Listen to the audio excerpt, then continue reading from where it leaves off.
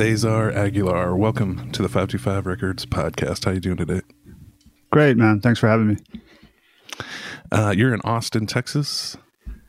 Yeah, I am up in Portland, Oregon. We're doing this long distance, and I thought a good thing to launch into is your thoughts, being a longtime Austinite, on the Los Angeles exodus of famous people swarming into Austin, Texas. What are your thoughts on that? That's funny, man. My thoughts on this is that, it was already kind of this urban myth in Austin that all these Californians were moving here. And although I think that there has been quite a few, it seems like a lot of people, Texas is so huge, man, that people from Dallas and Houston move here quite often. I don't know, man. I mean, I don't know if I have really any thoughts on it outside of sometimes I welcome it because I'm like, well, maybe it'll bring in some new blood and some new ideas. It's one thing to move from Dallas to Austin, or coming from San Antonio. It's a Texas to Texas move. And as much as it varies within city to city, it's still in Texas, But when you have all these LA hipsters moving to Austin just in record droves, I'm just wondering if there's have you noticed a visual change on the streets of Austin, in the last month or two? That's a good question, man. I actually have noticed that's what I was about to say. So Austin continues to try to be this, this college town, but it's got like international, national acclaim, and there's a lot of people that want to move here because we make these damn headlines about great place to live, reasonably affordable. And like I was saying, even though I welcome, innovation and cool ideas, we don't really have the infrastructure for it, man. So it makes up for like a lot of congestion. We got a pretty, not to get, dreary here, but, a pretty, significant homeless problem that's happening. So I think, man, this is like a lot of major cities in the country right now, I've heard the Wash is in downtown. I've only been to Austin a couple of times, but I think right around 6th Street, there's this Wash, right? And that's it's the main area of homeless in Austin. Yeah. Exactly. And then, living in a pandemic has just created all kinds of just weirdness, man. Let's just leave it at that. It's got there's like this, weirdness going on in the city, and I got a lot of people camping out, and it's just this like living in this. It's it gives you this mixed response, right? Because I love, Austin's my home. I've been here for several years, right? And I love the city, and so I want to be a part of something, part of doing something about it. But you kind of feel a little bit helpless because you can't, When did you move to Austin? I got here in '95. I came to school here. I came to the University of Texas. And pretty much I've been here for on and off, I guess it would be 25 years now. There was a little stint where I, moved back home for about 3 years, which is, down on the border, Rio Grande Valley. But pretty much, 20 plus years here in Austin. And you went to UT. What were you majoring in? I came here to study. I got a degree in English. Avid reader. I've always kind of been fascinated with writing. I had some good teachers back in high school that they saw in me things that I, didn't see in myself. And they were like, you have a knack for at least communicating things that are, kind of from the heart, is the kind of stuff that they would tell me. And, I that's what I've done for a long time, man. It's just, I've always been a journaler or somebody that has written a lot of stuff for many, many years, man. I've been toting a bunch of old journals around for, 2 decades. It's all making sense to me now. Oh, your incredible lyric writing. Cesar Aguilar, frontman for the Austin, Texas band Haunted Amps. They've been broken up for a while now, but one of the most important records of the last 10 years, I would say, in terms of underground awesome indie rock. You call it ghost rock on Twitter. I don't know. How do you feel about that moniker now? Is it still pretty accurate? Yeah. I think I was toying around with a few different ideas of what I felt about the music. I was trying to make a point that the music was very involved in being in the present moment. That's what I was trying to communicate. And the ghost rock stuff, it was just this idea of being connected to like two worlds at once. Another like an other world, like a spirit world, and then being here at the same time and toggling those two worlds. Haunted Amps is such a great band name, Haunted Amps. I'm just wondering who came up with that. Is that of your creation or was it a group thing? So there was this one time when I was listening to an old John Frusciante from the Red Hot Chili Peppers. I love a lot of his solo stuff. And there was some old videos when he was really down on his luck, man, like really strung out on drugs. And he talked about hearing ghosts, like, coming out of his amplifiers. And I could relate to that. You know what I mean? I was like, yeah, it's a fascinating idea. And so I had this band that I'd started, and I always knew I wanted to base the band off of that idea. And the first band, me trying to come up with this idea of, basically ghosts emanating from the sound, from the speakers. The first iteration I had was this duo I had here in Austin called Spectre in the Cab. And it was this, like ghost coming out of your guitar cabinet. And that was the precursor to the Haunted Amps project, which would develop out of Spectre in the Cab. That's right. So basically, yeah, I was like, okay, this makes sense to me, the whole Spectre in the Cab. It's like, but a lot of people, it might not make sense to. They might think it's like a literal somebody, like a ghost getting out of a taxi. And so I wanted to communicate the idea more clearly. And then one day it just hit me that, Haunted Amps did that. And I liked the way it rolled off the tongue. And I felt like it really communicated the style of music that I wanted to make. I've never seen a name match a record or a band, better. And I think I know those John Frusciante videos you're talking about. It was in the depths of his heroin addiction. He was selling all his guitars. He's living in some crappy studio apartment in some part of LA, and he just looks horrible. And, those are the ones, man. Yeah. But yeah, those videos, man, I mean, this is the thing about the 90s. You do things on film back then. Nobody's ever going to see it. It'll languish away on some VHS tape. And then here we are. I mean, the most obscure, craziest home recordings are now resurfacing to live forever online. And this is the age that we are in. Yeah.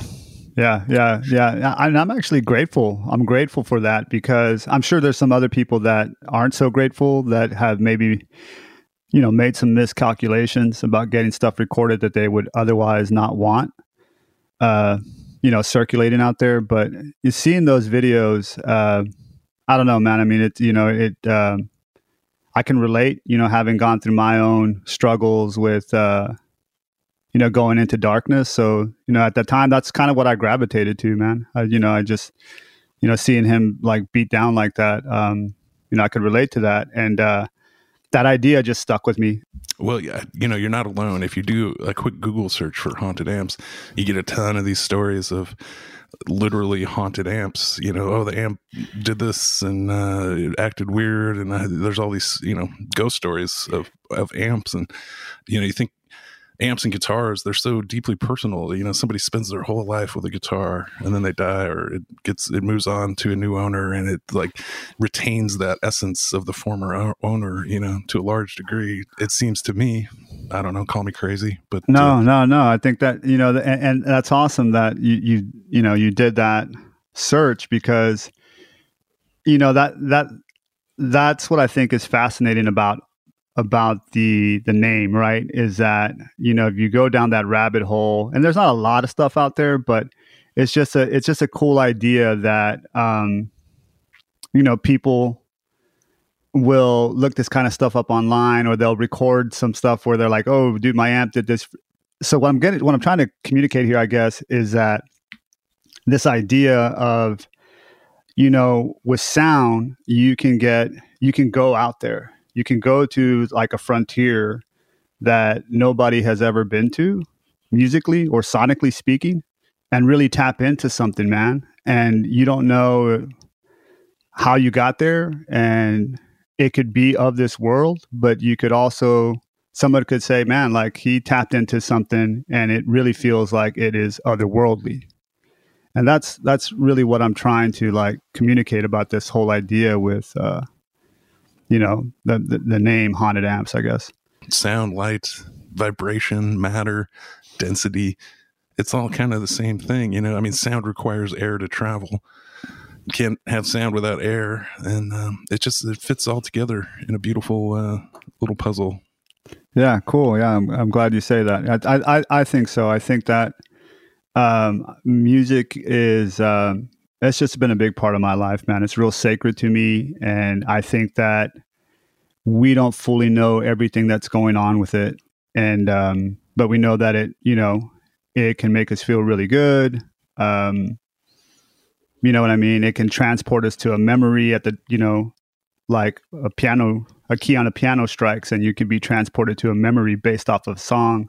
So there's just a lot of mystical stuff going on, is the way I like to believe. And I mean, for thousands of years, the Catholic Church banned a series of notes, and it's basically, if you ever hear the Black Sabbath, their very first song, it's, Black Sabbath, dun, dun, dun. That particular interval was banned by the church because they deemed it to be evil, so you can never play those three notes in that interval. That sounds like an interval that I want to play. Well, I mean, who's to judge? Yeah. My guest today on the podcast, you're listening to Cesar Aguilar, frontman for a band out of Austin, Texas called Haunted Amps. We should listen to a little more of the record in chronological order.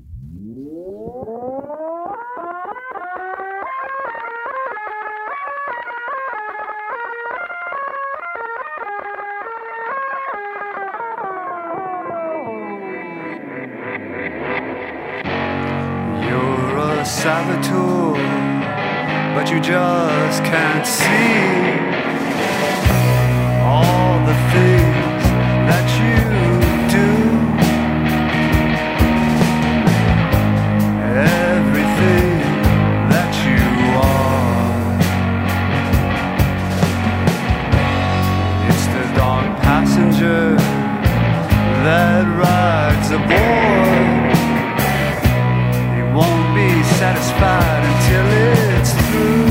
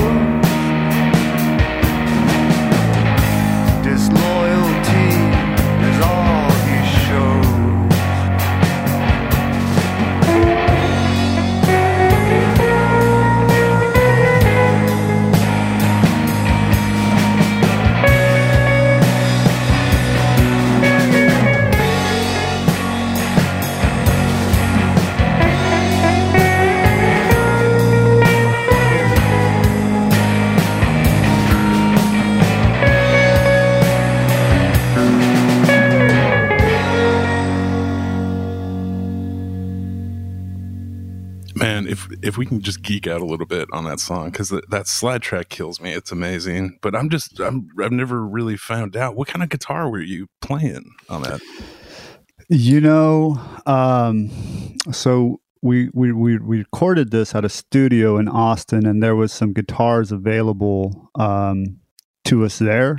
To my knowledge, the record was recorded on either a Stratocaster or a Fender Mustang that was in the studio. That's what I chose for the record. And I think it was the studio owner / engineer. I think I might have been playing through a Strat. That might have been his. It's hard to talk about how awesome this record is if you've never heard it. So I think we should listen to one more song. This is, and it's something that we should mention is that this album was concocted in a very specific order. You had a very strong intention as to how the tracks were laid out. And as far as I've heard, rumor on the street is you had it pretty much completed before you even had the band together. Is that even close to accurate? But both are true. Both are true in that. Yeah, I mean, it to me, I still believe wholeheartedly this was a very conceptual record, just because, of the experience I went through writing it, and as far as I recall, because I was on the verge, not on the verge, I was going through another disintegration. My first disintegration of a band, and that was, Spectre and the Cab had disintegrated. But basically I had to, put a band together and find a drummer and, but the record, yeah, definitely. Much like a Kubrick movie where he's got it all in his head before he even pulls the camera out. The shot selection, the order, it means everything. A lot of bands don't do that. It's kind of, they just wing it. They go in, we'll put the song here. Maybe change them up a little bit, but not on this record. This is very no, for sure. No, not. If I'm hoping this is accurate. Also, it was at Shine Studios. Does that sound right? Yeah. The great Justin Douglas was the engineer on this. Yeah. Justin Douglas. He's a local musician / engineer. And I think his studio is called something else now. The name escapes me, but it was Shine then, and it's called King Electric Studios now, or something to that effect. So it was Shine, now King Electric Studios. The great Justin Douglas engineered this Haunted Amps record from 2010. Cesar Aguilar is the frontman for the Haunted Amps. He's the guest on the podcast today. This song is my absolute favorite on the record, and it's called Hurricane.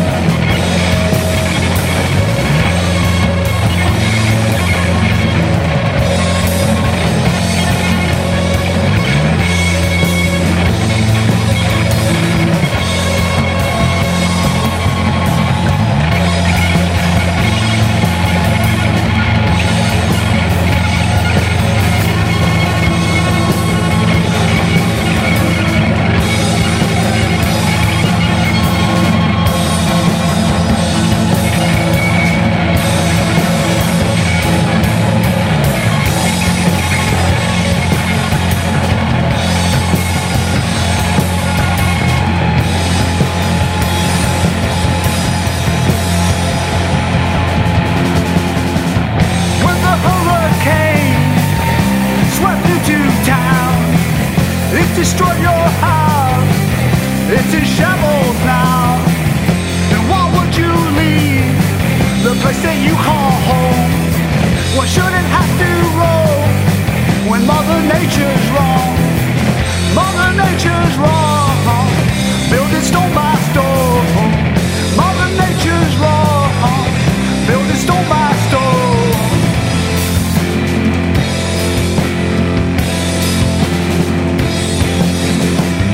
It's a wave, a wave, a wave, and it's risen above the wall. It's a wave, a wave, a wave, and it's risen above the wall. It's a wave, a wave, a wave, and it's risen above the wall. It's a wave, a wave, a wave, and it's risen above the wall. When the hurricane swept into town, it destroyed your life. It's in shambles now. And why would you leave the place that you call home? One shouldn't have to roll when Mother Nature's wrong. Mother Nature's wrong. Build it stone by stone. Mother Nature's wrong. Build it stone by stone. Mother Nature's wrong. Build it stone by stone. Mother Nature's wrong. Build it stone by stone.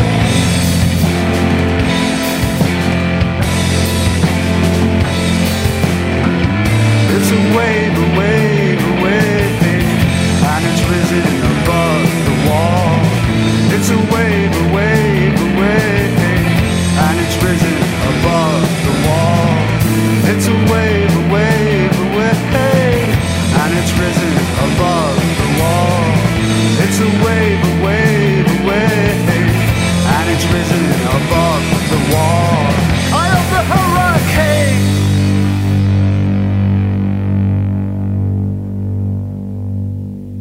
Just some absolutely brilliant guitar work. That intro, man, I got to know all about that intro, how it came about, how many guitar tracks are on there. And you're the only guitar player on this record. Is that correct? Yeah, that's right. And that intro consists of feedback, some crazy, like really high octave slide stuff where you get those crazy notes, in addition to just kind of a regular guitar track. And then, of course, those spring reverb explosions. And, it's one of those things that you could probably do it all on one track. But what is your, I know it's been a few years, but what is your recollection of that intro? So basically what the concept there was this idea of this impending doom, kind of, the way hurricanes do, right? Like you hear that, hurricane is forming in the middle of the Atlantic, gaining force, right? It's, it's picking up with, on wind speed, and, it's just this ominous kind of situation. And what I had communicated, and I heard this in my head, and I had communicated to certainly the guys when we were, practicing this song and forming the idea that, it had to feel that way. It had to feel like this catastrophic event that was about to make landfall. There was a few overdubs. And one thing that, there was like a space echo pedal. It was not like the old tape delay space echo. It was like some new thing that Roland had recently put out or something. The first thing was to create that undulating sound, and after going through a few different effects ideas with Justin, I was like, okay, this sounds like it, because we were able to basically, if I recall correctly, the way this pedal worked, I was able to remember all of this was recorded live, right? Like this was not like After Effects production. And so with the way this particular pedal worked, I was able to depress the pedal, and every time I would, let a chord ring out, I could press that pedal and extend the delay, and it would give me these varying speeds of undulation. And so that was doing it for me in terms of like this sounds like something that is festering, something that is brewing. And then he had some like this knockoff pedal of some sort that was just like this little no-name boutique pedal that it had, like, it literally was nondescript. And when I pressed down on that, it's what gives you those really high-end frequencies, and which to me at the time, that felt like, like lightning striking, and thunder booming. And these are all things that I wanted to hear. And then the third overdub was me just like really taking the pick to the strings and just like feverishly strumming like at an alarming rate. That's where you hear all that like high end there towards the end when Seth has that awesome bass line. But all that like just really high frequency stuff was me just kind of feverishly strumming away at the guitar, and that to me like was really sounding like right before the hurricane makes landfall. And this is all from a 3-piece rock band, which is recording live in the studio, a minimal amount of overdubs. Seth Gibson is the bass player. Justin Sweat, is that the right way to say his name? I was butchered. It looks like Sweat, but he pronounced it. I believe he pronounced it Sweat, and so we pronounce it Sweat as well. Justin Sweat, fantastic on the drums. Seth Gibson, absolutely above and beyond his pay grade on the bass guitar. And it all came together into this magical moment onto 2-inch tape in Austin, Texas in the summer of 2010. That intro, it's rare that a song just makes your jaw kind of hang open. And then, you're just like, what the hell? How is this even possible? It's not your average song. Just know what I know about this record. You guys didn't spend, 2 months in the studio trying to get perfect guitar takes and overdubs. This was a quick in, quick out. Mm-hmm. I mean, how long did the whole recording take? Well, going back to what you referenced first, and then I'll answer the second part of what you just said here, or what you just asked. Like, I do believe that, there was a lot of magical stuff that happened, man. Like that, listening to Hurricane, even as you played it now, it's like that we were able to get those sounds. I think it's a testament to the people that were in the room, meaning that there was just this like confluence of, people that had something to offer musically, and all that energy was focused. And, that's what came out. That's really what's a part of us, myself, Seth and Swight. And so we just kind of gelled together, and that's the end product. And there's like, it's like, people's innermost being expressed. And I think it really, I think it was, captured well, or at least expressed well is what I'm trying to say. We didn't have a lot of money as a group. I had recorded a Spectre in the Cab record with Justin Pryor. That's how I knew him, because he had helped us record a little 5-song EP called 5 Purple Songs. And so I was like, well, what he recorded sounded really good to me on Spectre. And, I had loyalty to him because he was a good friend and had heard us out. And so I was like, let's go back to the guy that was able to help me record our first album. To answer your question, it was we knocked this out, and we knocked out, 8 songs on the record, 8 songs in 2 days. One day we went in and tracked all the instrumentation, and the next day we tracked all the vocals and any other overdubs that came to me sound wise that I felt needed to go in the song to fill them out. 2 days to track one of the most incredible records. And the guitar work is so incredible and so brilliant. When Seth told me, Seth Gibson, the bass player, that you were a new guitar player, that you had just learned guitar prior to this record, that blew me away even more. I mean, what do you think? Was it a year or maybe 2 you'd been playing guitar when you guys went in to do this record? Well, to be fair, I've always wanted to play guitar, right? But I was just I never took lessons. I was always kind of lazy about it. I'd maybe learned some major chords like from 2000 to 2005, and I was already starting to strum and write, real basic songs, 3-chord songs and stuff like that. And then right around 2005, there was like some major events that happened in my life. I had a friend that passed away. Well, it was kind of a weird story, but he essentially had a heart attack in my arms and was resuscitated and got to live a few years after that. He had a major stroke and a heart attack, and he had a heart transplant and got to live a few years. He's now passed. But that was a catalyzing event for me in that, I started to see how impermanent we are. And what was I going to do with my time here? I've always been drawn to the arts, and I didn't want to squander any more time not trying to do something with the arts. And I've always been an avid music lover, and I wanted to do something musically. And so I would say, 2000, probably from about 2007 on is when I just started buckling down and breaking my hand down and making it do what I needed it to do. Hold down chords and learn one lead pattern and just keep on repeating that over and over and over till I could, come across as somebody that somewhat knew their way around a guitar.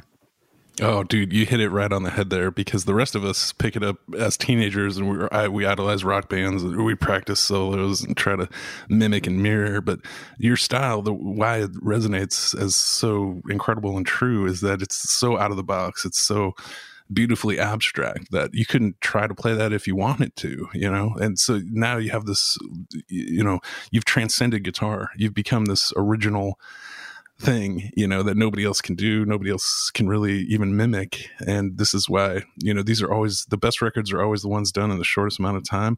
And you have, when you first start playing guitar and writing music, most people I think would say that you have this sort of creative fire that when you're new to the instrument, everything comes out all at once, and it just all it's amazing. It's always amazing to me when you have guitar players that think outside of the instrument, and the instrument is just a pure vehicle. It's not even really relevant to what's happening. It's just sort of happens to be the vehicle that the music is coming through. Yeah, well, I appreciate you saying that. I think that has been my approach. I can be stubbornly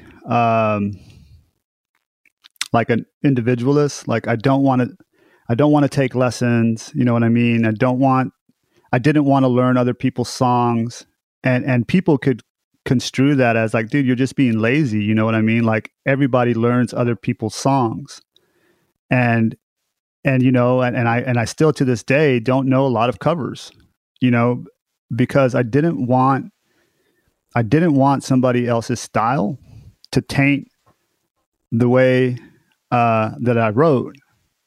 And people might not believe that, but that was a deliberate choice. I do sometimes think that could have hurt me, because I could have probably learned, structures that I could have used for my own songwriting. But yeah, it is what it is. You know what I mean? It's just, that was my approach to it. And I think there's a little bit of credence to what you say in that, the way I approach the guitar, like I'll look at a chord chart and I'll just kind of pick different chords that are illustrated, and I listen for the ones that strike me emotionally as, wow, this is really dissonant and a bizarre chord, and it's got a real weird shape for my hand. And that's what I'm drawn to, is like, does it have a weird shape? And does it do something to me emotionally? Because if it has a weird shape, it's going to train my hand to do something that my hand's not used to doing. I find that those things help me gain more facility, if you will, like with playing. What was your friend's name that he had a heart attack in? Yeah, his name was Chasen Llewellyn, and he was a fellow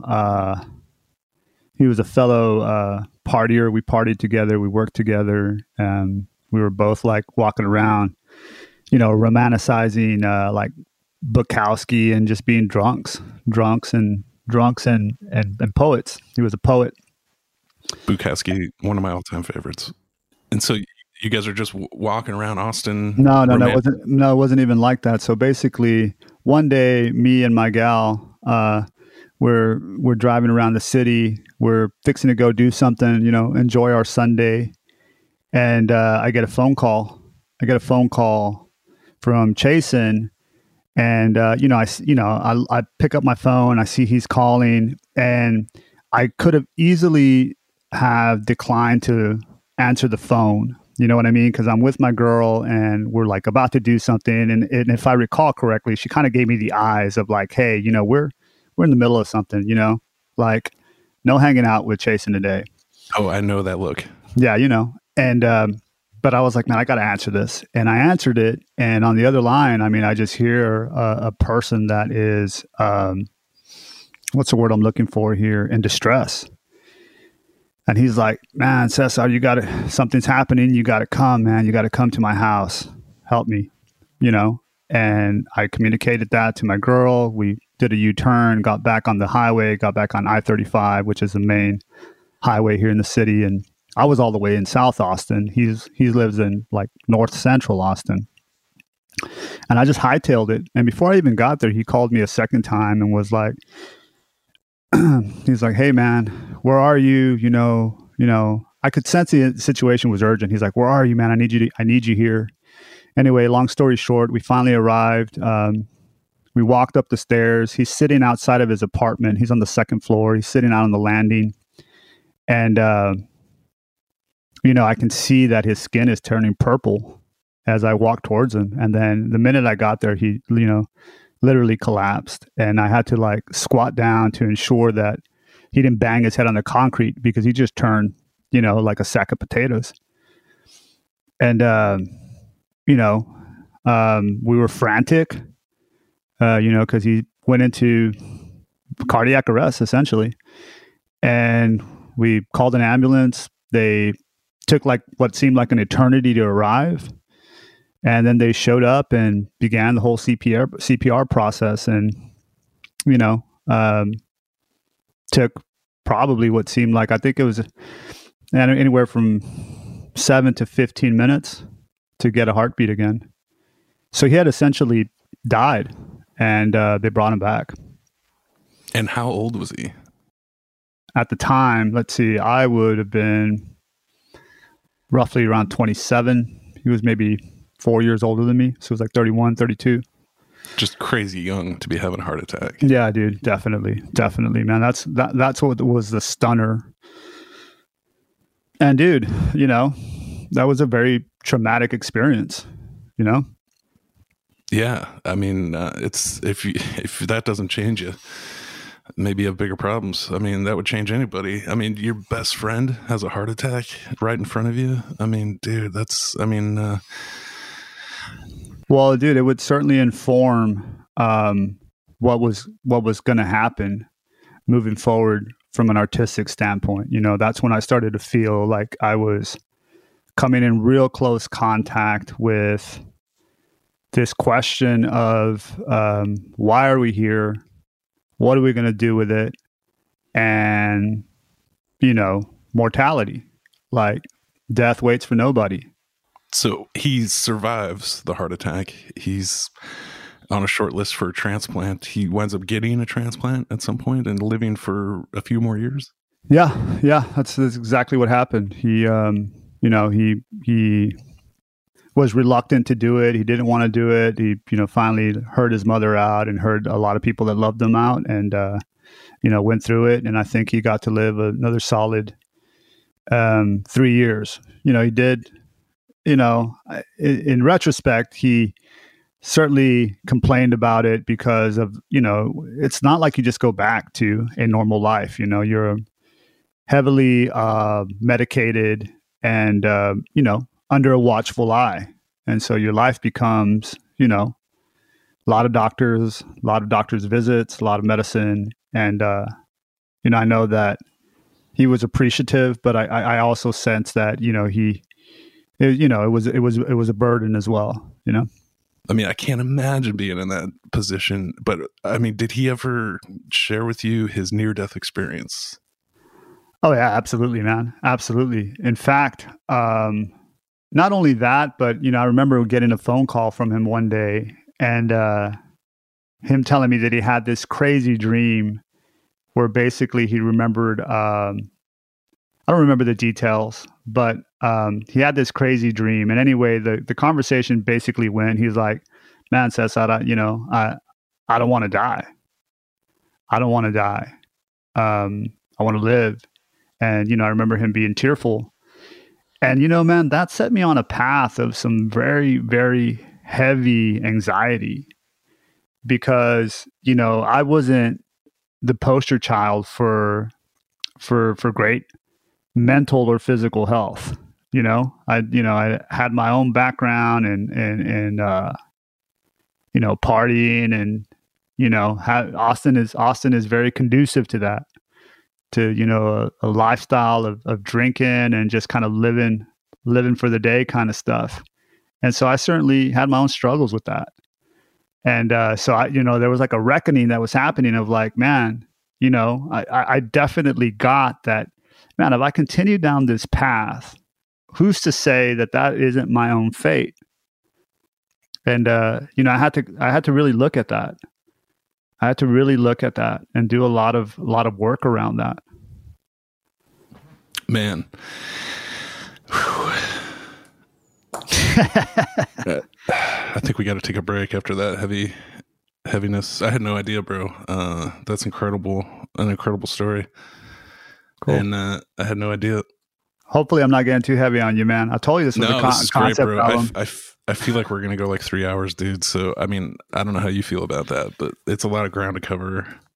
I'm game to go as long as you can go, Let me, I'm going to play one more song to take us out, and then I'm just going to keep rolling, but let's just take 5 and kind of recollect. Okay. And I got to figure out how I'm going to come back from that.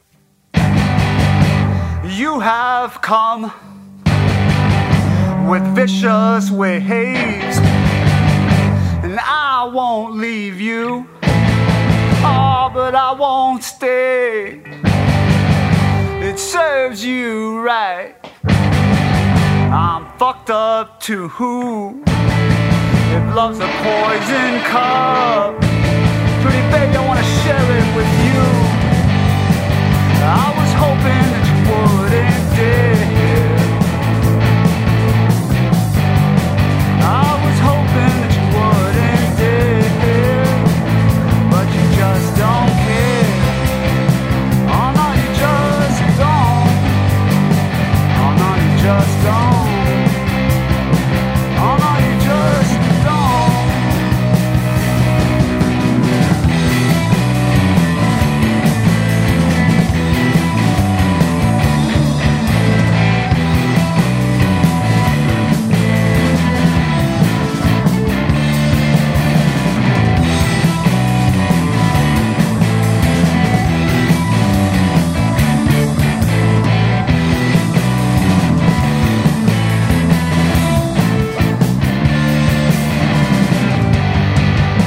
You have come with vicious ways, and I won't leave you. Oh, but I won't stay. It serves you right. I'm fucked up to who? It loves a poison cup, but baby, we drank it through. I was hoping that you wouldn't dare. I was hoping that you wouldn't dare, but you just don't care. Oh no, you just don't. Oh no,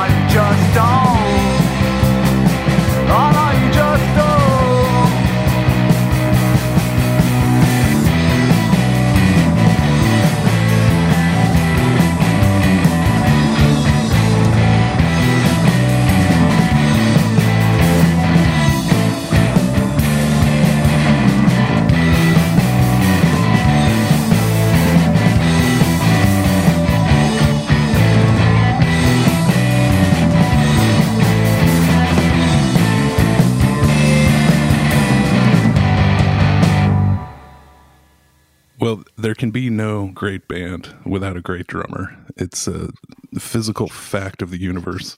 There are no great bands who don't have great drummers. It's just that simple. It's pretty heartbreaking when a drummer quits the band. So you've had 2 drummers in the Amps. Yeah, Beto Rincon was he started off with me on Spectre and the Cab. He was a good friend of mine, and we worked in the restaurant biz together. And then he went and pursued some other. He had some other musical pursuits with some other bands in town, and so we had to replace him. And then it was Justin Swite, who's an old friend from friends that I had or friends that I still have, that I met when I moved to Austin in 95. 95 to 2000 was a real special time with a lot of these guys that I knew. A bunch, it's a lot of music lovers out here in this city, and Justin and I rolled with this group of friends. He played in some of the bands with these group of friends that I had. So I've always known of him as a great drummer. So you put together Haunted Amps with Beto.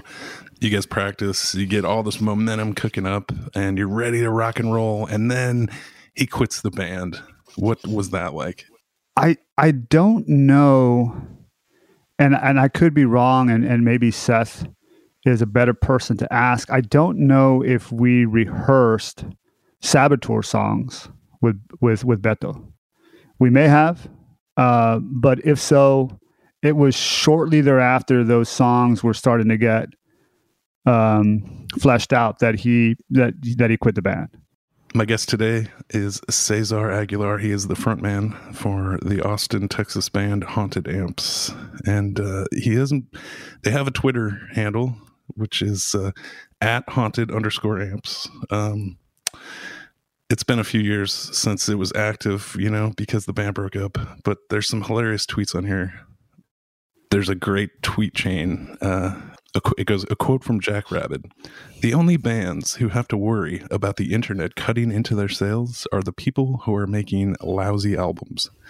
Even without the better analog sound and fine art of the vinyl era, the main event, 30 to 60 minutes of an artist's full musical expression, sequenced carefully as on total body of work, is not the concept that is dying.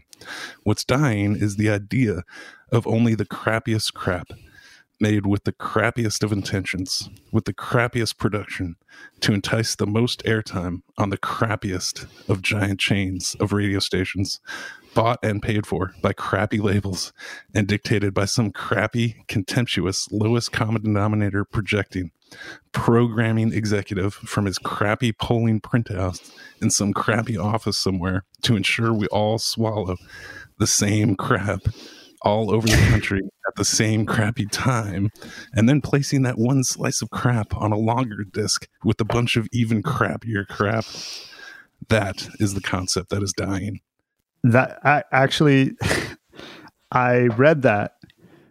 Now I don't remember who Jack Rabbit was, but I remember reading that, and I was like, yeah, that's why we wrote this record. That's why I'm trying to make a name for us in Austin, Texas. That's why you get a guy that doesn't know, from a technical standpoint, doesn't hold a candle to all these, these hired guns out here in this city, and tries to do something different. When I read that, it's like, this is what I felt like I was up against. It really resonated with me. And there's a tweet before that, kind of in this time, where Amps are doing a bunch of promo, and it says major labels plus corporate radio plus a monopoly on all major venues equals shit music. Suck it, Clear Channel. Haunted Amps are taking back the airwaves. I mean, bravo, sir. Well, yeah, man. I mean, that's kind of what, as you can tell, I was getting really jaded really quick, and I was a different person then, I mean, remember, like, we haven't been Haunted Amps for, quite a long time. The record was written a decade ago, and didn't go the way that I hoped. it's not ironic. You know what I mean? Like, the name of the record is Saboteur Lost at Sea. And some of the thinking there was, confronting self-sabotage and, being vulnerable, putting yourself out there, and in an effort to not self-sabotage anymore, still ended up self-sabotaging. Because, after losing a second drummer, you know what I mean? I took it personal. And it was emotionally draining for me and taxing. And then we had a third drummer that kind of saved the day because we had some live shows lined up, and he played with us, and he's a good friend of mine and still is. And he's actually out in Portland, not in Portland, but in Oregon. We got to save the amps and play some great shows. And then he had enough as well.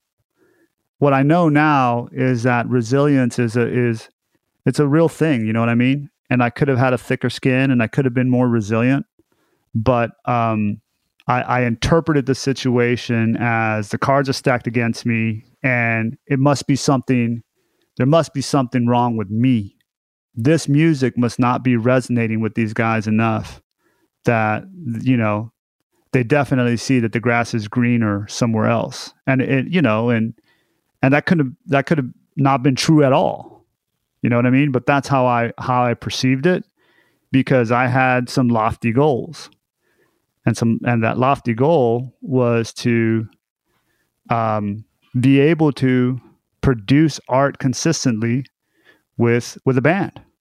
There's nothing worse than when you get a great drummer and you get a ton of momentum, and then the drummer leaves. It is the hardest position in the band. You can't have a great band without a great drummer. You can get by with an okay bass player as long as everybody else is, or maybe an okay guitar player, or a halfway decent steel player or something like that. But there's just nothing worse than that. And to have to face that over and over again, it's the bane of almost every band. Great drummers are not easy to find. And when you finally get one who wants to be there, who's a part of the collaborative effort, it's not like you're a James Brown and you're handing out charts and, the minute somebody misses a hi-hat beat, they get fined $20. This is like it's a collective expression coming together behind a main songwriter and his vision. But Justin Swight made it onto the record. He's the one that you hear on all these incredible tracks. And we're halfway through the record at this point in the podcast, the most epic podcast ever recorded. And we're going to listen to a little more Haunted Amps. Here we go. I was taken aback by your lack of concern. It's clear to me you haven't been burned before. So what's in store? You don't come around here anymore, and I hear that you are torn between what you are and what you hold. You just can't cope with a life, ooh, that is so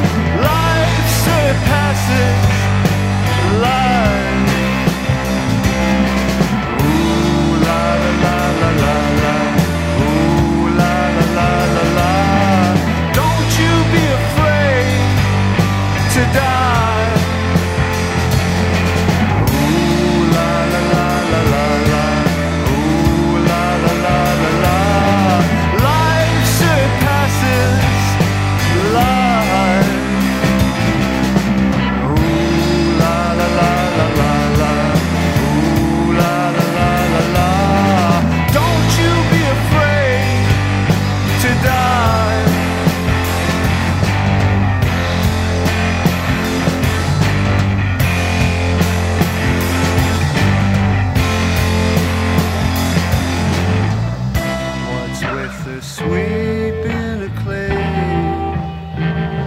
Your pride's untamed. It wants supremacy. You've docked in the port of vacancy. I remain on solitude shore in the lighthouse that towers over life, a mysterious ocean.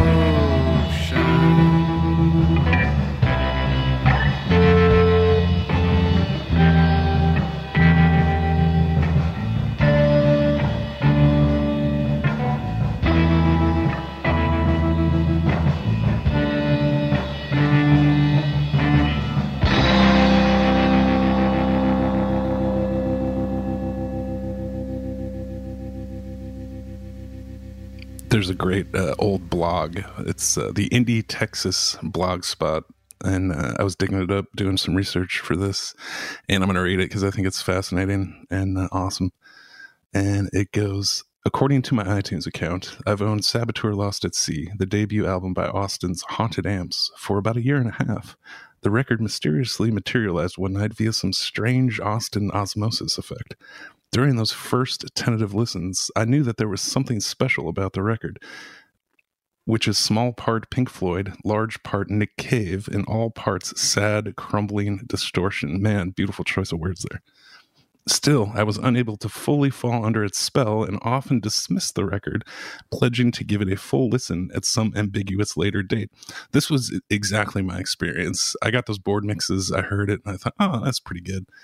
But it didn't sink in, you know. It took a while, and then it hit me one day, like, my God, you know, when you really look at the totality of this record, it's fucking incredible. The blog goes on. Over time, iTunes Shuffle would resurrect the Haunted Amps. I'm So Tired, jumping out like an anxious child, Hurricane, highlighting a miserable evening.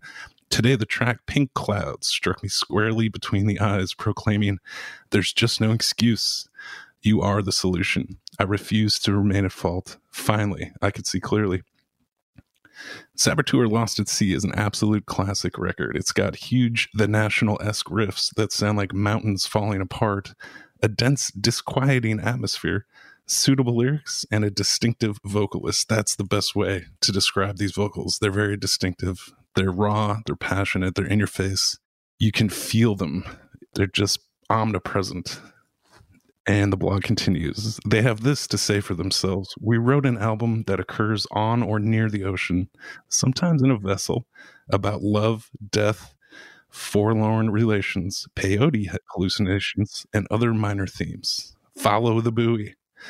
Naturally, it seems that the Haunted Amps haven't performed a show since 2011. They have a whopping 53 followers on Facebook and Twitter combined, and their last tweet from April 2013 reads, went through previous tweets, was going to document our incremental rise or abysmal plummet into obscurity. Guess it was obscurity. So it goes. It's never a mark of great art how much it's consumed or how popular it is. You know, the art speaks for itself, and it's either good or it isn't. And sometimes the best art is the least popular, the least well known. So that's an old Indie Texas blog spot that to me, very well written. Antonio Rodriguez, I believe, was the author of it. Yeah, I remember him reaching out to me on social media, probably Facebook, and making me aware that he had written that. And I remember being blown away by and humbled, you know what I mean, by that reception. And in fact, where he talks about that relationship, right, of kind of being dismissive.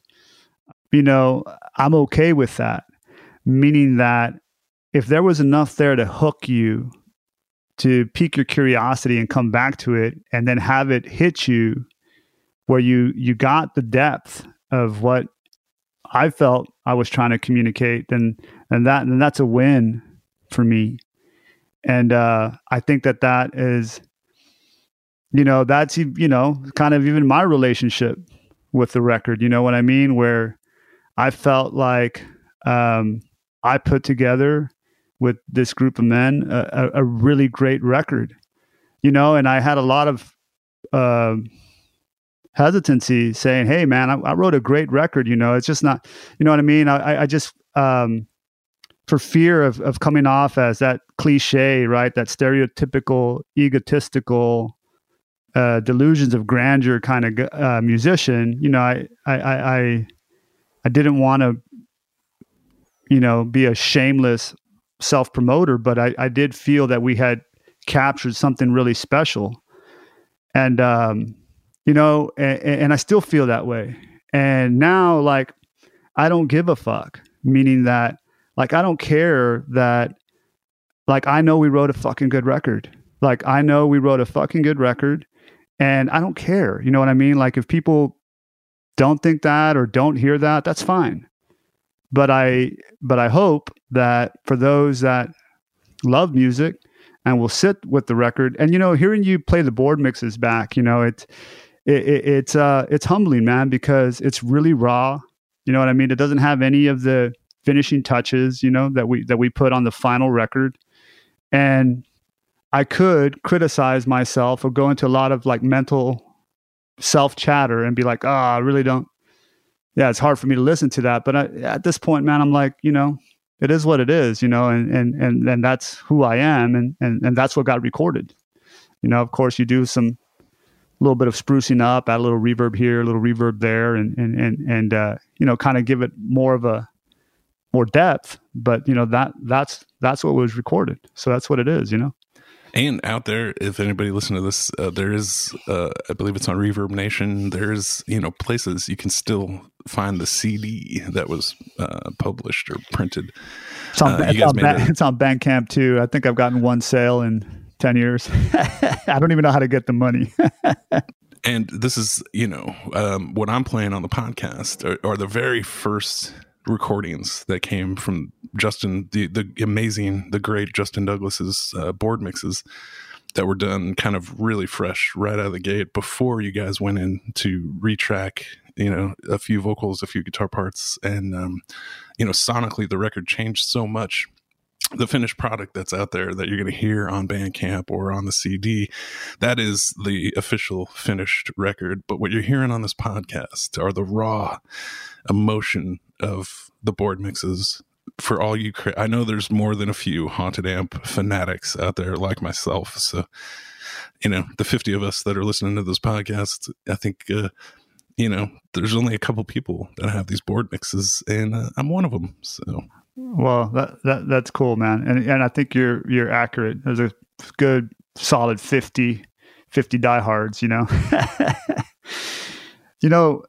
what's interesting is this song that you played, there's a demarcating line, or a demarcation rather, and the first half of the album is comprised of, I'm So Tired, Saboteur, Lost at Sea, the title track, Hurricane, and Vicious Waves.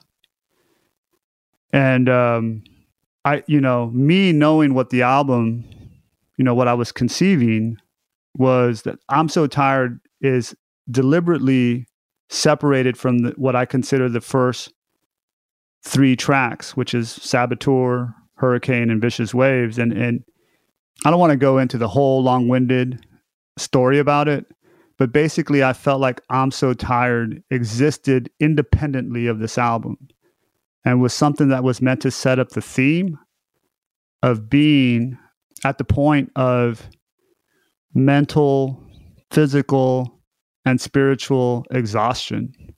In life, I had been through the meat grinder. I was trying to put my life back together, and I was tired. I was tired of kind of feeling like driftwood. That the line in that song, where I think this is an interesting story. Maybe you think so, or maybe you don't, but I want to share it with you. Is where I talk about if I expire, I've seen everything that I need to see in the fire. Around 5 years before I wrote this record, I had someone that I was seeing that was somehow she had gotten involved with the Native American church. She was going to these ceremonies where they were doing peyote, like literally people that under the religious protection of, our Constitution were like Native American church people, and they could have their type of ceremonies. So basically, the reason I'm sharing this story is that I got to participate in 2 of these ceremonies. And part of the ceremony is you eat peyote, But anyway, man, it's not to divulge too much, but at some point a basket of peyote buttons came around, and I swallowed a few, and I'm like, I'm just an old, drinker, psychedelics kind of guy at the time. And I'm like, yeah, man, I've done mushrooms, blah, blah, blah, blah, blah. I'll do this. Didn't know what I was getting myself into. And then, the way the ceremony goes, you're like sitting in this teepee, and there's this very sacred drum that's being beat. The buttons are getting passed around. Tobacco's getting smoked. And it's funny, man, because at some point I got super thirsty, and they started passing around what I thought was something to like quench your thirst. Well, it turns out that it was freaking peyote tea. And so I took a big old gulp of this peyote tea, and, it didn't take long before I was like transported to another planet. And anyway, what ended up happening this is like a whole 12-hour ordeal where like you start in at sunset and then you get out of the teepee at sunrise. And there's a lot of prayer. There's a lot of tobacco being smoked. It's a very, I think it was a very formative experience for me, to be honest. The tweet about the peyote hallucinations, I mean, I was being serious. You know what I mean? Like, because what ended up happening is that as sunrise hit, I remember there was this Japanese woman. She was married to a Navajo, and, they're speaking in their native tongue. She's like praying in Japanese, and he's like, speaking out loud in his native tongue. And I mean, it just all culminated, man. And, there's this fire that's always burned. There's like a sacred fire that's being burned in the middle of the teepee. And anyway, basically I saw 2 images that were going to be very, foretelling, I think is the word. But one of them was like, I was looking at this fire, because that's what you do, or at least that's what I did during the whole ceremony. Is just like I was transfixed by this fire and staring at it all night. And then out of this fire, come around sunrise, I started seeing all these skulls just kind of rising out of the flames. And then it shook me, man. I shudder to think about it, because I was like, oh man, what's this about? Because it had a very ominous feeling to it. And then after that, I literally saw an eagle, or a phoenix, if you want. I know it's cheesy as it may sound, but I saw like an eagle in full force, like radiating, made of fire, just like radiating. And I mean, it was just so bright and so brilliant, and just was like, it was just this amazing thing that was happening in my life. And it just was a symbol of strength and the symbol of force. And that was a crazy experience for me, man, because basically that's what I was referring to. And I'm so tired, is that having seen that particular vision, down the road, as I'm trying to repair my life and put the pieces all back together, it's like that, cliche as it sounds, it's like, I had to burn my life down to like recreate myself. And that image has been with me ever since. That's why that particular song leads into the next 3. Somehow what I felt with this record is that I was tapping into very universal themes, right? Of love, death, that self-critic. Like, it's the saboteur lost at sea, right? I am that saboteur. I can be the source of my own failure. And sometimes I feel like I'm out in the middle of the ocean. And at that point specifically, you know what I mean? I know I felt that, of like, okay, what do you do? Like, what do you do with this life? You know what I mean? It's like, you only get one. My goal, my aspiration is to not fuck it up. And that's, there's so much recommitting that needs to happen in order to do that. And that self-critic still continues. And I'm fighting it today still. But there's so much, like, I've learned that, I have to be in love with the process. Like, if it's about the art, then I have to stay committed to just producing the art and not be attached to the things that I was attached to back then. And that's taken some time to, like, grow and understand, and you know what I mean? And I've developed patience and have shifted my thinking to be just focus on the art, and everything else will take care of itself. I believe the origin of sabotage and saboteur is of French origin, and it came from the workers back in the day. They would, to stop the gears of the machine that is life, they would throw their shoes into the gears to sabotage. But it's so prevailing in a nautical story sense, like the Hunt for Red October, right? We have a saboteur, people on a ship sabotaging it so it couldn't sail and it would have to stay in port, And right. also, there's another old saying, any port in a storm, right? And, when the hurricane of life hits you, you better find a port. And, Right. Well, it's so funny, man. I feel like we're kind of firing this up, but if you go to one of the Saboteur lyrics, right, one thing that I wrote in there was, it's the dark passenger that rides aboard. He cries, man overboard. Mutiny is all he knows. Disloyalty is all he shows. Right. I'm not literally talking about in that sense of there being, in keeping with the theme, the nautical theme, which I had no intention originally to write a nautical record. Okay. It's just what happened. What I was referring to was, even then, was the self-critic, right? Of, like, the dark passenger is that person in all of us that will tell you that you're not good enough, that you're not going to make it. Why are you doing this? This is pointless. Who the fuck are you trying to be? Who are you trying to impress? Right? Yeah, you've done this before. You know where this goes. You're gonna walk away from it again. You know what I mean? And it's like that. That's all of us. At least I believe that's all of us. It's the thing that dies with the ego in that kind of peyote experience. That's it's right. Almost like a sacrificial, offering. And it's an intrinsic part of being human. Everybody has that voice, and you can drink it away to a certain extent, and you can do a lot of pharmaceutical remedies. But, when you really come back to center and you start thinking, it's very hard. Everybody has that voice. And at the same time, it drives you to be better. It can also ruin you. It's a very slippery slope. Bingo, man. That's it. And to your point, like, I try to drown it out with both drinking and pharmaceuticals and whatever. And what you're going to come to find is that it'll work and then it won't. And at some point, for me personally, I'm not speaking to anybody else's experience, I had to come to grips with that. And I had to find out, like, what was I prepared to do about it? And, you know what I mean? That continues to be the journey today.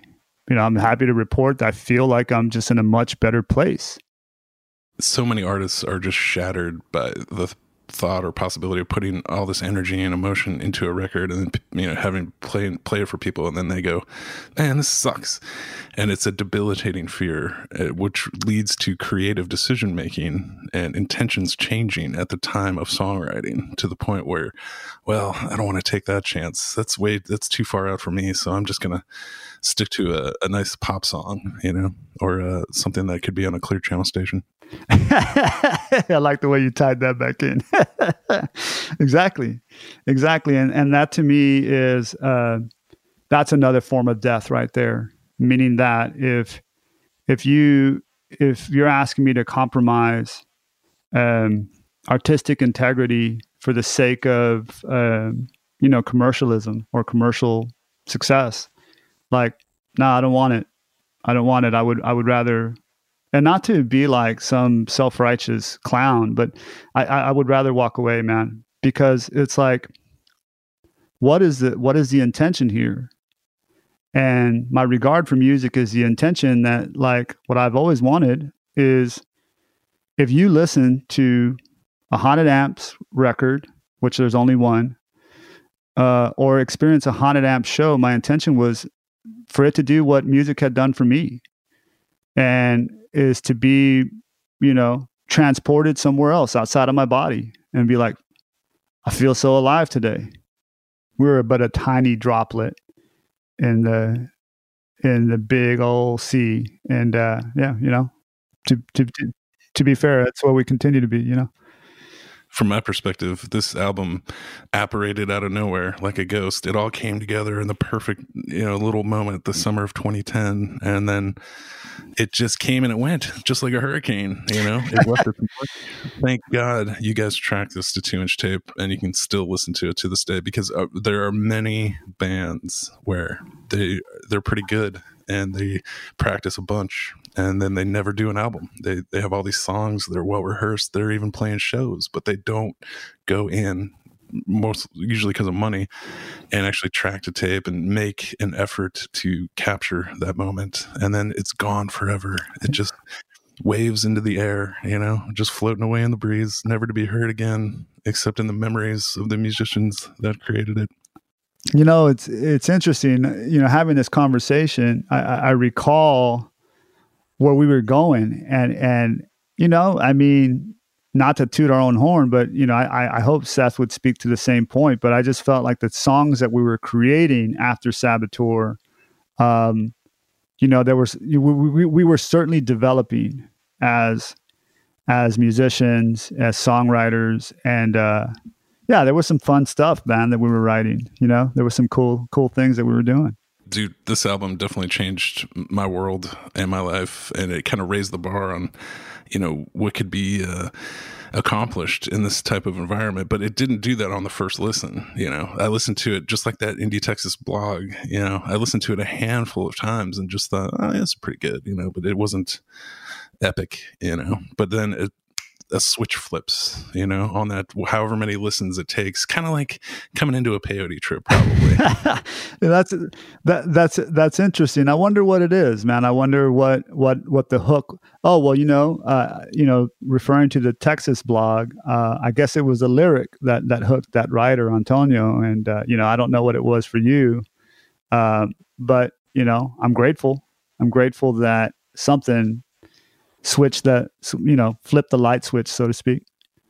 Yeah, I mean, the lyrics are the most powerful part, and the music is, it's hard to tell what's a bigger force. They're sort of in a boxing match, in a yin and a yang. You're listening to Haunted Amps. My guest on the podcast, Cesar Aguilar, and we're going to keep it rolling right here on 525 Radio with another Haunted Amps song.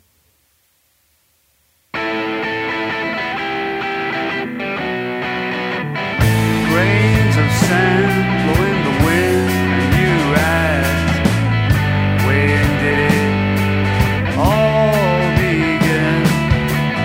Was it in the ocean after the bang? The summer sun sits behind the edge of the bay, and in its own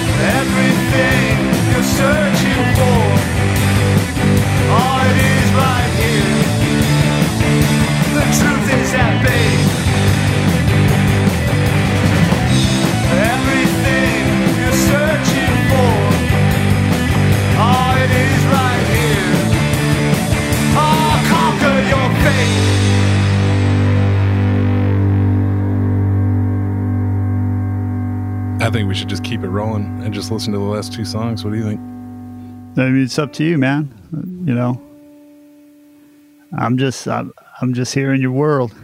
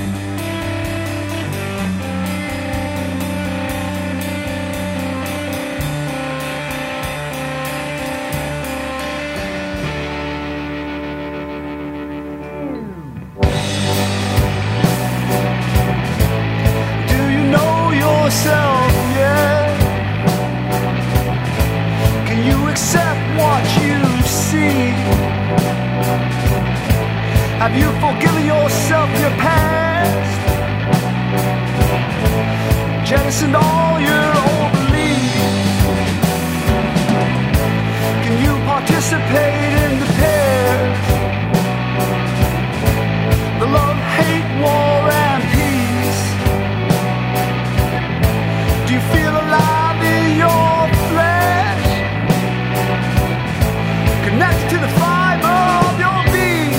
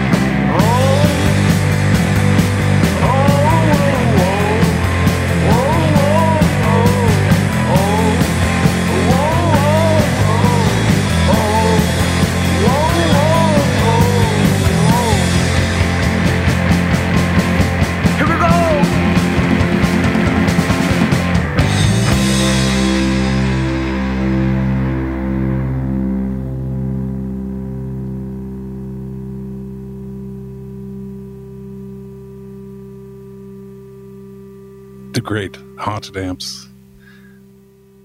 Talking to Cesar Aguilar, the frontman for the Austin, Texas band. Recorded in the summer of 2010 in Austin, Texas by the great Justin Douglas at Shine Studios. Man, yeah. So talk about great lyrics, right? Now ghosts surround my heart and God is an eagle in flames.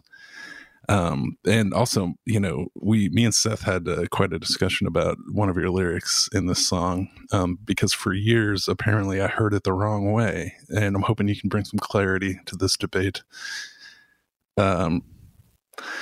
Existential, and what I heard for years was flesh hole, but Seth corrected me, and he seems to think it's threshold. So what is it? I'm down to know. That's hilarious. So you and Justin Douglas heard flesh hold or hole, and it is threshold, existential threshold.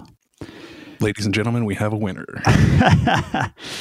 You know, it's interesting re-listening to those songs and listening to the board mixes, which is, you know, it's quite a surprise for me. Now, as we go through this process, and I realize that the fourth song, Vacant Port, it's like an interlude. And the first three songs, after I'm So Tired, it's me trying to capture existential despair. And then these last three songs is kind of trying to resolve that. And the whole existential threshold was, you know, after these contemplations or whatever you want, meditations, if you will, it's this idea of like, I am walking through this door of, I don't know what life's about. It's a mystery to all of us. I don't have unique questions. We all have very similar ones. And I'm right there with you. I'm in the trenches. You know? Well, I believe there's a famous Kierkegaard quote, who, you know, the granddaddy of existentialism. Something, I'm going to butcher it, but it's something to the effect of, if you truly want to be loathsome to God, run with the herd. Well, yeah, it's funny that you bring that up, man, because, you know, I had an existential philosophy class when I was going to UT, and part of the syllabus was Kierkegaard and some Nietzsche. And, you know, I was just an arrogant prick thinking that if I took these classes and had these books that I knew what they were talking about, and you know, and I didn't. But I wasn't so arrogant that when I would read these books, I knew there was wisdom there that was just too hard for me to understand at that point, because I was just so young. You know what I mean? Even on Vacant Port, the line, life surpasses life. I mean, I would be disingenuous if I didn't tell you that, like, I read that somewhere, and I think I read it in a Nietzsche book. And I was just stunned by that, because I was like, yeah, like, you know, we get to this point in life where we're just like clinging on to, I just don't want to die. I just, you know, like my life is so precious. And it's like, and in that clinging on to that life is so precious, we end up not doing anything with it and not enjoying it, and not, you know, like understanding that it's not like a video game where you get extra credits and like you die and you can hit start over and you get to play again. It's like you get, like, you literally get one shot. What you do with your life is so much more important than clinging on to it. So what's the word I'm looking for here? Conventionally. And I have to do all these things and all these prescribed ways of living. And that's what I'm set out to do. And you know what I mean? That's just like, to me, it's not a life well lived. And so I was trying to communicate this idea of like, we're all afraid of death. And in that fear of death, you know, we don't make the most out of our lives. And I was certainly at that time my relationship with death was precarious at best. I didn't, you know, I always felt like there was imminent doom around the corner and I was just going to one day just collapse and die. Don't ask me why. It just was that's just where I was. And these songs were a way for me to process that and deal with that. Some people take it to the other end. They're adrenaline junkies.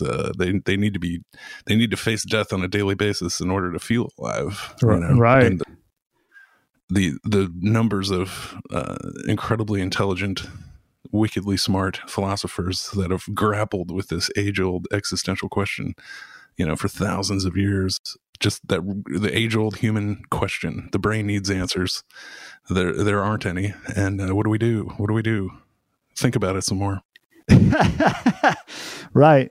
And I think that sentence right there kind of summarizes where I was at that point. It was like, the incessant, obsessive, trying to sort it all out. And I'm grateful at this point that, for better or for worse, I've given up that racket. I'm not here to sort it out for other people. I'm not going to waste my time trying to sort it out for myself. I'm just going to kind of apply an evidence-based approach and find out what works for me and what doesn't, and engage the things that work. Bukowski had a great line about just being born into hospitals where it's cheaper to die. Born into this life where you've got to kill or be killed, and it's this. You got to go out. You got to make money, and who made it this way? Who invented this insanity? Mm-hmm.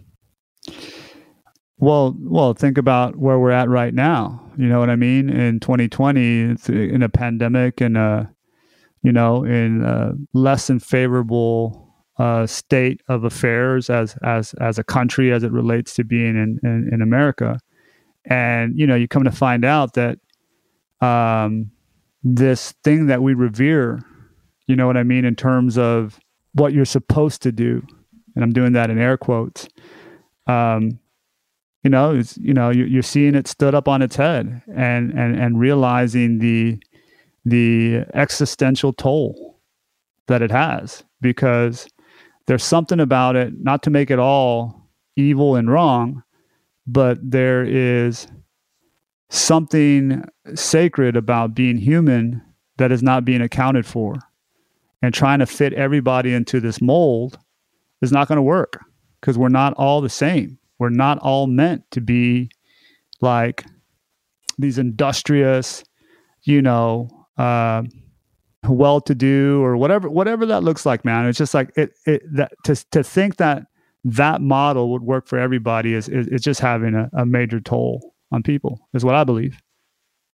All around the world, as we're doing this in November of 2020, no sector has been hit harder than the hospitality, service, bars, restaurants, casinos. Vegas is, a lot of people have been forced into kind of, if they're lucky enough to still, be alive and kicking, forced into this question that maybe they didn't want to be in. And, I think it's interesting as we progress further and further into AI and into transhumanism and, the desire of a certain sect of humans to make the rest of humanity into some type of hybrid machine where, free thought, maybe it exists, maybe it doesn't, but the true human experience of just being alone with your mind, it's not going to be possible, because there's going to be a neural net, and you're going to have IoT wearables, and they're going to know what you thought before you even thought it. It's some serious PK dick.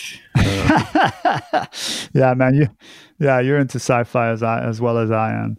It's interesting that you use the word machine, because, dude, that, not just to pivot back into the album, but that's why I wrote what I wrote on the last song, is right. It's like, what kind of life is this? The life of an anxious machine. And I meant that from like existential angst, right? Like, you ask us to not look at what is going on with us internally, and just to continue to be a cog in the machine, or a spoke in the wheel, whatever analogy you want. You know what I mean? And it's like, you're not acknowledging the human underneath all that, and the experiences that they've had, the circumstances that they've had. And it's like, that's why I feel so passionate about this album, because this album was for the downtrodden. You know what I mean? For my, me being cut from that cloth of like, man, I hear you. Unlike a lot of albums, you didn't have 10 albums before it to sort of hone your craft and practice. This just kind of, you've been in a couple of bands, but most artists, they have sort of a peak, a zenith. Some people bloom early, some people bloom late. A lot of artists start out great, and then they sort of enter into this banal, mediocre period where they're just collecting checks, and maybe they have a renaissance at the end of their career. But that's why this record is so different. It just came out of nowhere like a bolt of lightning, and then it went away as fast as it came, in terms of there was never a follow-up. You guys disbanded sometime in the next year, and drummers, it's always the drummers. yeah I worked through that resentment. I definitely had quite a bit of it, but to kind of keep it on the lighter side, Seth will share with you, it was nothing short of comical when we were like picking people up off of Craigslist, and this one guy came in, man, and it was just like, there was no way this guy was gonna work. He was in some cover band called More Cowbell, based off of that Saturday Night Live skit. You know what I'm saying? And oh, go on. I'm intrigued. Oh God, dude, this is such a funny story. And he's in there, and rather than play our songs, he wants to jam, right? And he's definitely more of the kind of funk, variety of drummer. You know what I mean? Certainly not anybody that needed to be doing anything related to haunted amps. And at some point we're like jamming, and I'm just like kind of indulging the situation. And at some point the dude goes into a rim shot, and then he like points with his drumstick, points at Seth like, bass solo. And God, dude, it was at that point I was like, I'm fucking done, man. I'm done. And I think Seth, I think that he attempted to play a bass solo. And it sounds like Seth. I mean, who wouldn't? You've been challenged by the drummer to a bass solo. Dude, it's so gnarly, man. It was so gnarly, and just so like, this is exactly what I don't want to be doing, And that's you got two choices. You can either, perform, or you can, I'm cool. Yeah. Just do it, but it's hard to know in the moment. Hindsight's always easier. I'm really curious, like, how many auditions did you guys do? I mean, how many of these stories are there? Oh, we did a few. There was another guy that came in, and I felt like I got catfished by this guy, because, we hopped on the phone and we started talking about jazz music, and he started talking about Coltrane, and I was like, cool, man. I feel like if it's a jazzer that has this kind of avant-garde, art rock kind of vibe to him, then this would be great. You know what I mean? And he showed up, and the dude was atrocious. He was atrocious. Like, we were like, okay, so here's, we would play a song, and I would wait for him to kick into the rhythm, and I'd be like, at one point I think I looked at him and I was like, do you hear it, man? Can you imagine what the beat is here? And he was like, yeah, man, I'm just warming up. And not that I wasn't an amateur, but I mean, you could sense that he did drumming or he was a drummer as a hobby, not someone that had, at least from my perspective, had played to a song. And I was like, God, you know what I'm saying? These are the things that after a while, you're like, what is going on here? And then I had a friend that I worked with in the restaurants. He came through, and it was a very similar situation where he said, yeah, I can do it. And then he got to playing, and it's like, no, he clearly couldn't. And I mean, to to be fair, because I've been on both sides of this audition nightmare, but the auditioning for Haunted Amps, that's not your average drumming gig. I mean, you need to be a very special caliber of drummer. I mean, if you're in a country band and you're playing Merle Haggard, Johnny Cash, really just polka, something easy, where the drums aren't really the center fixture. They're certainly not, interweaving with other instruments. They're just kind of holding the beat down in a very basic manner. But to audition for the amps, man, that's like, you better have something that you're bringing to the table more than just a kick and a snare. It's, you got to be a different level of drummer. But I mean, I've been the guy on the audition and sucking, and I've been on the other side of it, going, God, these guys suck. We're never going to find anybody. I auditioned in Portland in the '90s. It was like a Primus kind of band that I was really in love with. I thought, oh my God, that was the best audition I've ever had, and man, we gelled so well together. And I'm finally going to be in a band where I can kind of let it go a little bit. And I never even got a call back. It was very. Well, man, here's the thing. I appreciate you saying what you're saying. I think, I don't know. I mean, maybe people, it could be the way I carried myself. At that point I was really serious about the music. And, I think for somebody that was novice, did have very clear idea, or somewhat clear idea of what I wanted the band to sound like, and how it needed to gel, and then maybe, I mean, you had to have liked the kind of music that we liked, and you had to have got the concept of the kind of music that we were writing, for it to work. Otherwise, you would think that, oh man, this is just some noisy band, Is Kurt Weill the last hope for musical integrity? Like, when Kurt Weill does a Pepsi commercial, it's going to be over for me. I mean, I don't know. What do you think?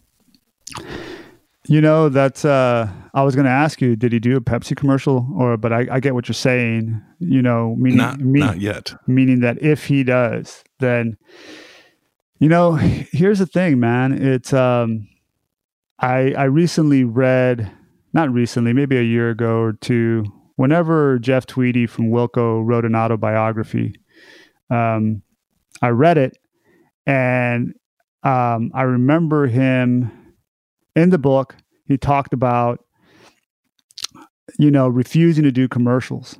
And then his dad, who was like a salt of the earth guy, I think he might have worked in the railroad or something, was like, called him out for his arrogance. And he's like, who do you think you are? You know what I mean? It's like, people are willing to give you money to sell their product. And where you came from, and what we've gone through, and you think you have this luxury to just, refuse money. And, as I heard that story, and I think he ended up, selling several songs or licensing several songs to Volkswagen. Is that what it is? Yeah. Yes, very famously. Yeah. And you know what I mean? It's like, so what I'm getting at is like, dude, people are going to do what they're going to do. You know what I mean? And have you seen the Post Malone Doritos commercial? Yep. I'm sure I have. Post Limon. Yep. Yeah. I mean, to me, that's like as bad as it gets right there. I mean, sorry. That's my opinion. But somebody online, I read this, they're like, if you're an artist and that you're an artist, you need to, if you're truly dedicated to the art, you need to figure out a way to do your art while you are gainfully employed. Otherwise, you're going to starve to death. And I hate to be pragmatic, in my older age, but there's a discipline there, right? It's like, meaning that if I'm not applying my extra hours that I have to making art, then it's on nobody else but me, because I have the time. It's really, do I have the discipline? And, that's what I challenge myself with now, is, do I truly have the discipline to be dedicated to the art, to the point where while I'm working, I put as much time as I have to the art as I can. And if it's meant to be, meaning if at some point, the art that I produce, happens to be the way that I sustain my life, then great.